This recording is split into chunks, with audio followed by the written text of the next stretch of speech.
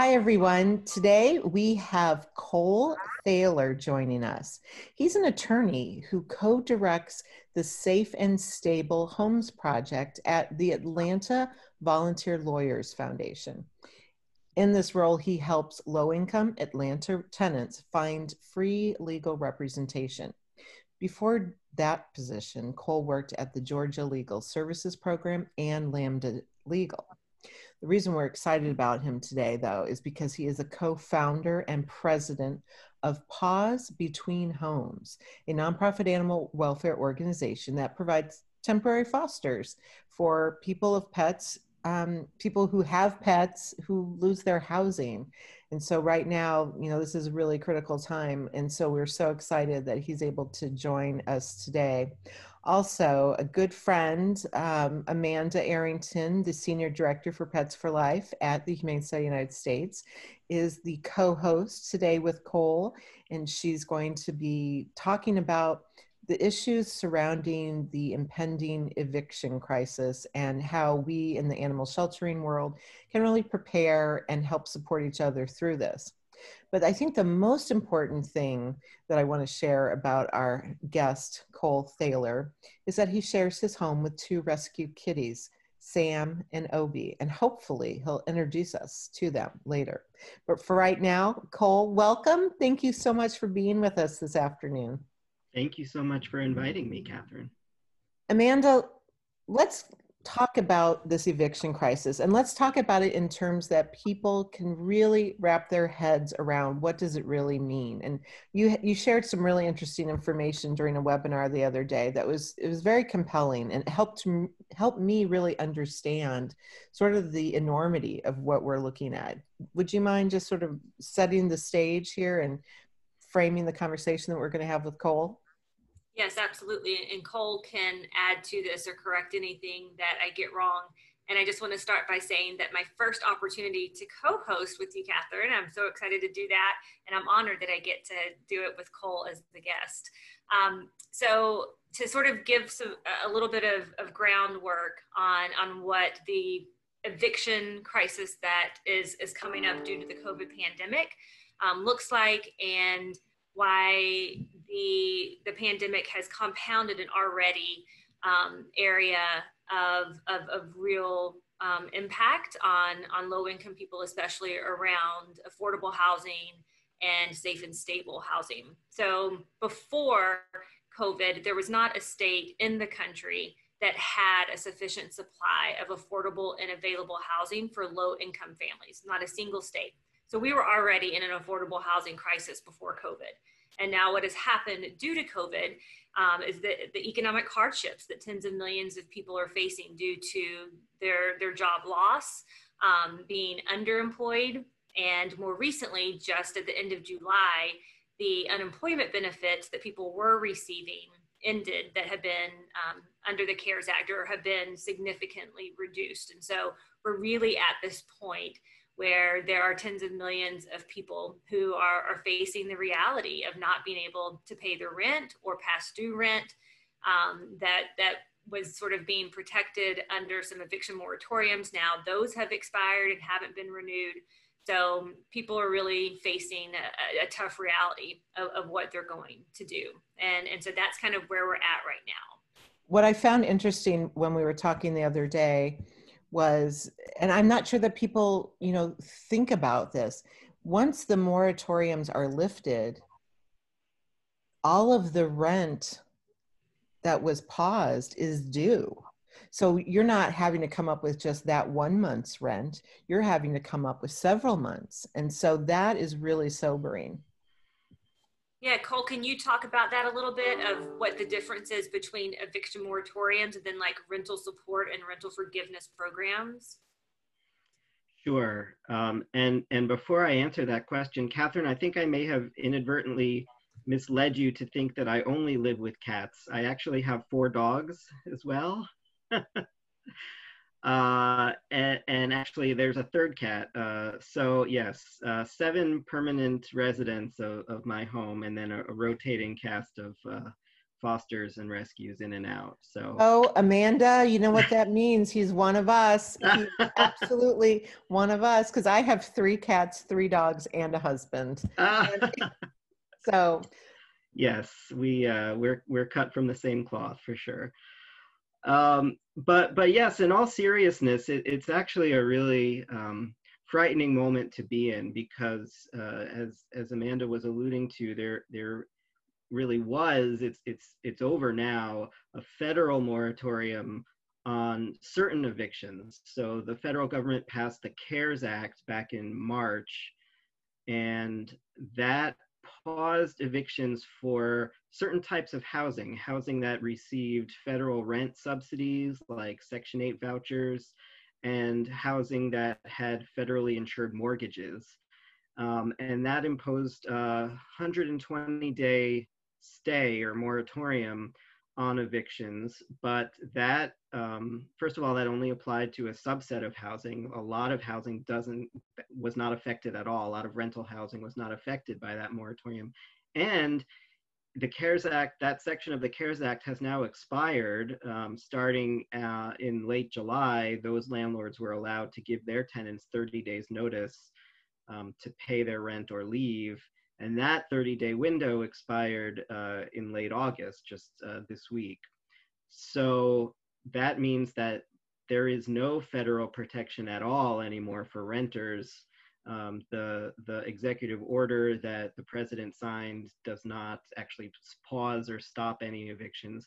There are some states and some counties and cities that have their own moratoriums, but it's a real patchwork, and they don't do that much. And anyone who didn't pay rent while that federal moratorium was in effect, they still owe that money, as you said. Now, under the federal law, without going too much into the weeds, the landlords can't charge certain late fees. So there is a little bit of grace there, but all of those months of rent are still owed. And so tenants at this point may owe 4 or 5 or more months of rent, and they need to come up with what is probably thousands of dollars if they want to avoid eviction. And if you got laid off or furloughed because of COVID, that, you know, it may as well be $1 million. People just don't have that money. So the executive order was really a suggestion to some of the federal agencies. So Health and Human Services and the CDC, what the order did was giving sort of instruction to those agencies to consider what would be reasonable in applying moratorium. So it was not in any way an extension of the moratorium that existed, and really just left things open and in my opinion, intentionally vague and misleading to the public. And so there are already people who are in the type of housing that Cole mentioned that were under the federal moratorium, which is subsidized housing through a federal program or financed through a federal program, who are already getting their eviction notices this week. So when we talk about the housing that has had federal protection versus the private sector housing, what's the ratio there? How many homes are we talking about? So the federal CARES Act, which had that eviction moratorium, applied to about 1/3 of the rental housing stock in the country. There's estimated to be about 43, 44 million rental units in the United States, and about 12 million of those, give or take, were affected or protected by that eviction moratorium. But again, that has expired now, so that protection doesn't exist. If you're lucky enough to live in a state that has a statewide moratorium, or a city or a county, you may still be protected, but there's nothing on the federal level at all. And I will say that state-wise, it's sort of every day I feel like there's another state that the moratorium is expiring. But as of this week, the latest number that I saw was there are still 20 states that have an eviction moratorium in place, and that has already decreased from 43 states in May. So more and more states on a regular basis are expiring and not renewing those moratoriums. Well, so if we're looking at 44 million rental homes in America. And we know that 72% of renters have pets based on data that we've researched. That is significant. What does that mean for animal shelters? What are we supposed to be doing about this? Yeah, I think the same. Homeless shelters for humans are asking themselves the same questions that animal shelters are asking and need to be asking, which is that how are we possibly going to be able to deal with this avalanche or tidal wave? You know, you can choose the natural disaster that for your metaphor, but you know they all seem apt. There is just a huge number of households with pets that are going to be losing that housing. Most of those people who are facing eviction don't have a strong defense, don't have a real legal argument to prevent that eviction from happening because they've simply stopped paying rent because they're not able to pay rent. And that means that sooner or later, as the courts start processing this big backlog of eviction cases, people are going to be put out. And if folks have the luxury or the privilege of some money in the bank, they may be able to lease new housing. Maybe if their jobs have started back up, or if there's money they can borrow from friends or family to pay first month's rent and a security deposit at a new home, they can land on their feet. But the fact is, if they had money in the bank, they would have used that to pay the rent that they haven't paid. So people are going to be couch surfing, sleeping in cars, sleeping under bridges, and probably bringing their pets to shelters and surrendering them. And that brings us to the organization that you run, Pause Between Homes, and why that's important at any time to have a support service in place for people who are experiencing housing challenges and housing insecurity, but it's more important than ever. So can you talk a little bit about that work, how you're set up and what it is that's being offered? And then hopefully that is a program and a model that other groups and other shelters and animal service agencies could replicate.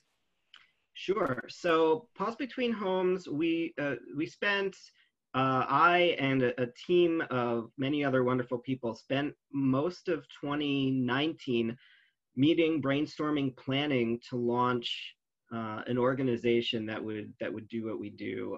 We thought there was a hole in the safety net. Atlanta, where I am, has a wonderful organization called Ahimsa House, which provides temporary fosters to the pets of domestic violence survivors as they're leaving the abusive situations that they're in. And they do just outstanding work. And I can't say enough good things about them, but there was nothing equivalent for people who were just getting evicted, who might not be survivors of violence, but who were just getting either evicted or foreclosed on or kicked out of their homes. And so we decided that we would put our heads together and come up with something to fill that hole in the safety net. And I knew from my paying work with the Atlanta Volunteer Lawyers Foundation that when people do face evictions, there is commonly a period of housing instability, of couch surfing.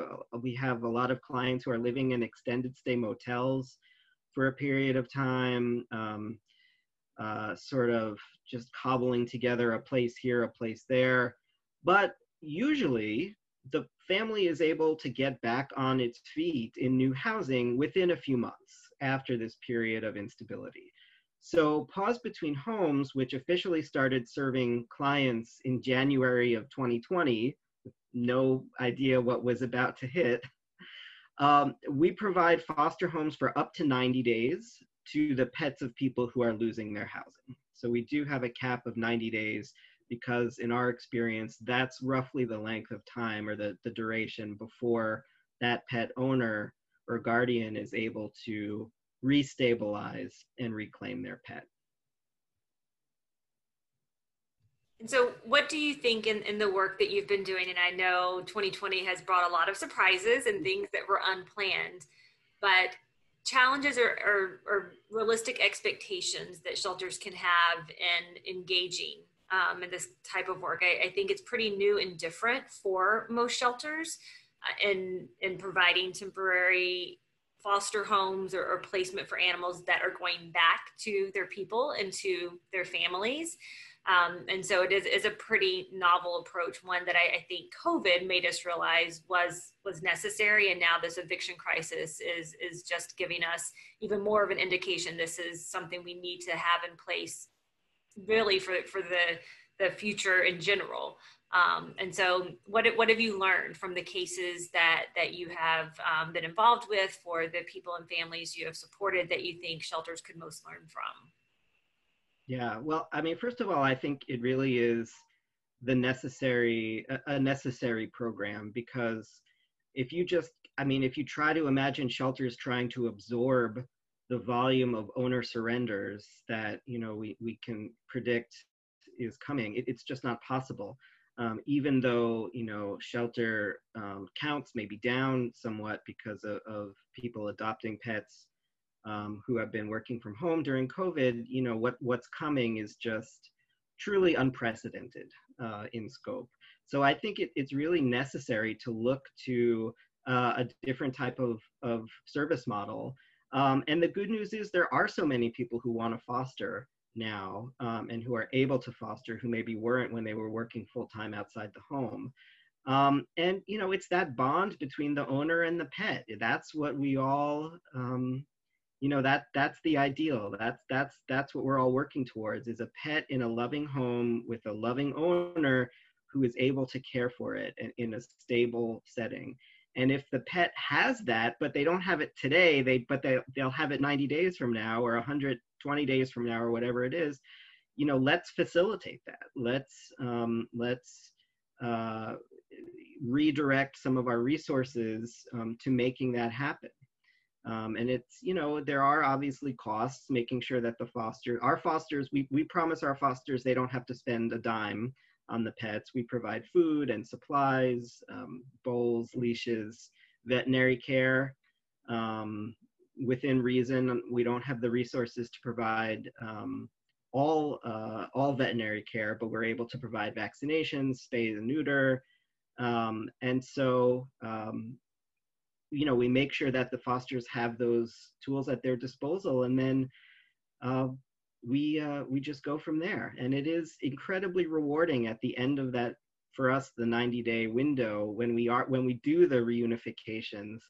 I'm going to point out that we have information about pause between homes and the sample documents and agreements you were so generous to share at the in the eviction toolkit that the association and HSUS put out just this week. And so that is at animalsheltering.org /eviction-toolkit. And I'm sure, Catherine, we can provide a link in some way to that. But we have a lot of great information in that toolkit, including all of the agreements and documents that you would need in order to get started, so you don't have to reinvent the wheel, and so you can feel comfortable and confident in using things that have already been tested. And I have to give credit. We didn't draft those from scratch. We borrowed from Ahimsa House, which does their own temporary foster program. So we all have been sharing resources and learning from each other as we go. But it really, to get back to your original question about challenges, what I have found is important is to sit down with both the pet owner and the foster and go over those contracts line by line and make sure they understand the rules. That this is not a typical rescue that is trying to rehome an animal. These animals have homes. These pets have homes. They have loving owners. And we tell our fosters, and it's in our contract, that they are temporary guardians. That's all that they're doing. It's very important, but it's just until that permanent guardian is able to reunite with the pet. So I think getting clear understanding about what we can do and what we can't do is key up front. Have you found in your experience thus far that the foster volunteers are reluctant to return the pets because they've either A, fallen in love with them, or B, are challenged with some biases towards the circumstances of the original owner's displacement of housing? I will say, first of all, we're a relatively new organization, so our pool of experiences is somewhat limited. But having said that, I have not found that. The fosters know going in that this is short term. So they know, at least theoretically, not to get attached. I know that's easier said than done, but I think every one of us who's fostered knows that, it's bittersweet when the time comes to say goodbye, that you loved that animal and now they're going to move on. I do think that the second piece of your question is harder, and frankly, it has been challenging for me to see the foster homes that we put our pets in are sometimes really beautiful, just lovely homes, well kept. We've had fosters who are physicians, who are attorneys, and just very privileged homes. And the homes that we return the pets to are very modest, and sometimes it can be jarring to process that contrast. And, the pet owner, while the pet is in foster care with us, is dealing with housing instability. And they may be, in fact, we had one pet owner who was sleeping outdoors while his dog was in a beautiful home in a luxury neighborhood of Atlanta. And, it's cognitive dissonance. Why shouldn't our humans be in comfortable and safe and stable housing too? Of course they should. That's a problem that we as a society need to work on. Amanda, help us understand tools and techniques that you've employed through Pets for Life to help, especially those of us who have worked in animal welfare for a long time. How do we set aside our biases? How do we recognize that a person living in poverty is absolutely worthy of the love of a pet? I think in an interesting way, COVID has opened a lot of people's eyes to just how close each and every one of us could be to experiencing financial struggles. It's really either brought that into people's consciousness for the first time, or maybe has served as a reminder that we all are in a place where that could happen to us, or when you sort of get that brought into your thinking, you all of a sudden do pause and take a step back and say, how have I been judging others around their financial means?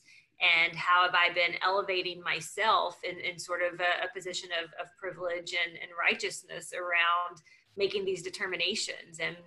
So I think that has brought a lot of conversation into animal welfare that is long overdue and very much needed. I think there has to be a very direct and concerted effort by animal welfare to do a couple of things.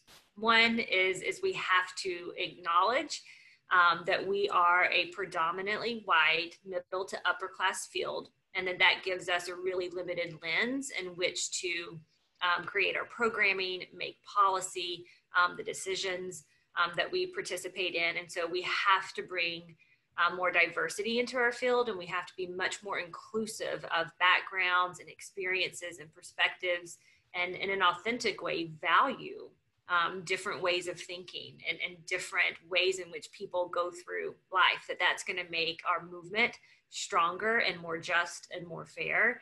And we have to do that in a really direct way. And then we have to hold ourselves accountable and hold each other accountable.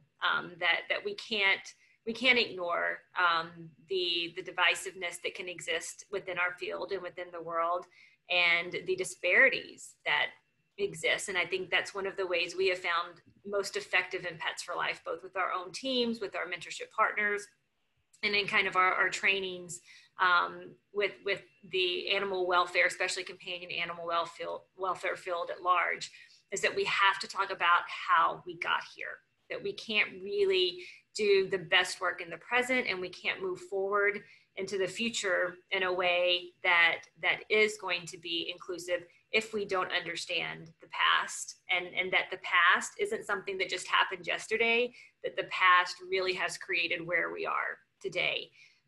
And so really learning and being open to having a true and accurate view of history and what has been legal and government sanctioned, and creating disparities in income and in all other ways. And that's one of the things that I actually wanted Cole to talk about, is that there are such, there's a huge racial gap in home ownership in the US. And so that means that you have communities of color that have a much higher rate of renters. And so when we're talking about affordable housing and safe and stable housing, and especially around evictions, that you have communities of color that are much more impacted by these issues. And so I thought that you could speak a little bit to that, of how that came to be. You know, it's one of the, I guess, silver linings of all of the chaos and crises that we're having in society now, that these silos that we've been working in are starting to break down. These walls are coming down, and animal welfare advocates are learning about the importance of housing justice and housing stability, and housing advocates are learning that if they want to keep families together, that means the pets too, and they need to learn from animal advocates and shelter directors. And the work that's going on with the movement for Black Lives and racial justice and protests against police brutality against Black people, they're all connected. We have to learn from each other. We have to work together. And housing stability in particular, and it's not an accident that we are in a situation where it's communities of color that are being evicted at such greater rates than white communities, or that homeownership is so much, rates of homeownership are so much higher among white people. You know, that's by design, and it's not because of COVID. It started decades and decades ago with policies that were completely legal, laws that were put into place.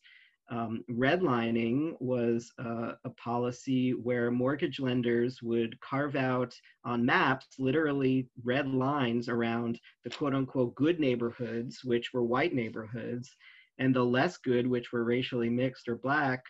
And it only in the good white neighborhoods would they underwrite mortgage loans.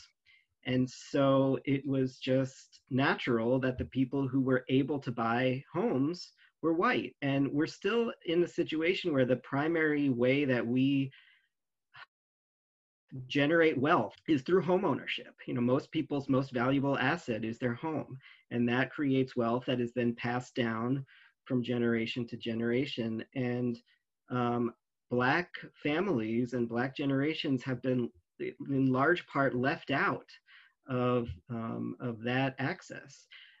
It used to be legal, perfectly legal, to have what's called restrictive covenants in deeds, where if someone was selling a house, it would be written right into the deed, this house can only be occupied by a white family, by a white person. So you literally could not buy homes, certain homes in certain neighborhoods, if you were not white. And it goes on and on and on. There are all different kinds of ways that people of color, and Black people in particular, were excluded from quality housing, safe housing, valuable housing. And that really has set the stage to where we are now, which is an eviction wave that is about to hit us, that is going to fall and harm primarily families of color, households of color, and Black people in particular. And this is not, you know, there's been articles published about this, studies published about what's coming, not to mention COVID-19 is hurting families of color and Black families more as well. And that has to do with access to healthcare. So, you know, we have to learn from what's happening. You know, we have to learn from the leaders who are out there in the streets, protesting, lobbying, trying to make things change for the better. this can be a real opportunity for people who haven't been looking around and noticing what's going on and understanding the history to do that. And we can work together and actually make some real change. So Cole, I would like to leave everybody with some really tangible action items around the eviction crisis. And so we've talked a bit about what shelters can do, what organizations can be preparing for and considering, but just as an individual, what would you say and what could you suggest that people do if they really want to advocate for affordable housing and for renter protections, especially during this time? Well, I think first, there may be a bit of a learning curve. I think folks who haven't done work in this area or really been even following the area or the topic of housing need to educate themselves, do some Googling and check your local newspaper, do a search for the word eviction and see what's in there. And every city and every county has housing advocates and housing attorneys, legal aid attorneys who are out there doing this work and need help. So I think step one would be to figure out what you don't know and then go looking for it. Call your local legal aid office. Believe me, speaking as a lawyer, we would love to have these calls. Say, I'm an animal advocate in your community. How can I learn more about what's going on with housing and evictions here in this town, in this city, and how can I help? And they will very quickly get you up to speed. They may have trainings you can watch, and they'll help you understand the priorities. In some places, the priority is raising the minimum wage, which may not seem at first glance to be about housing, but it absolutely is, because rents have gone up while wages have stayed low in a lot of places. And so we need to make sure that people can afford, decent quality, safe housing. They may tell you that there's a bill in the legislature and they need you to get on the phone and make some calls and post on social media. They may tell you about a march that's happening or some other issue that's pressing in your community. So reach out. No one has to do this work alone. That's one of the great things, is that there are others who have been doing this work. They would love your help. And same thing for any housing advocates who are doing this work, or housing attorneys saying, gosh, I never thought about the dog. I never thought that, I never thought of that as a member of the family, but it really is. So reach out to your local shelter director or local rescue and say, how can I learn from you? What kind of help do you need? So we can learn from each other. That is perfect. And I think great advice that people will listen to and take advantage of. And I will just say that for animal advocates, we have to be involved with and engaged on this issue, because if we want to keep pets in their homes, we have to keep people in their homes. Well, I, as always, love learning from you, Amanda. So thank you for guest hosting. Well, I have to say, Cole, it's been a pleasure meeting you, and congratulations on all the amazing work that you've done in your career, but huge congratulations to actually founding and starting Pause Between Homes. And it's great to have you as a leader and a resource for this very important issue. So thank you so much. Thank you, Cole. I really am honored that my first co-hosting gig was with you. I will always remember it, but it's a topic that is near and dear to my heart. And I just second everything Catherine said, that we are so lucky to have your voice and to have your expertise. It is needed now more than ever. So thank you very much.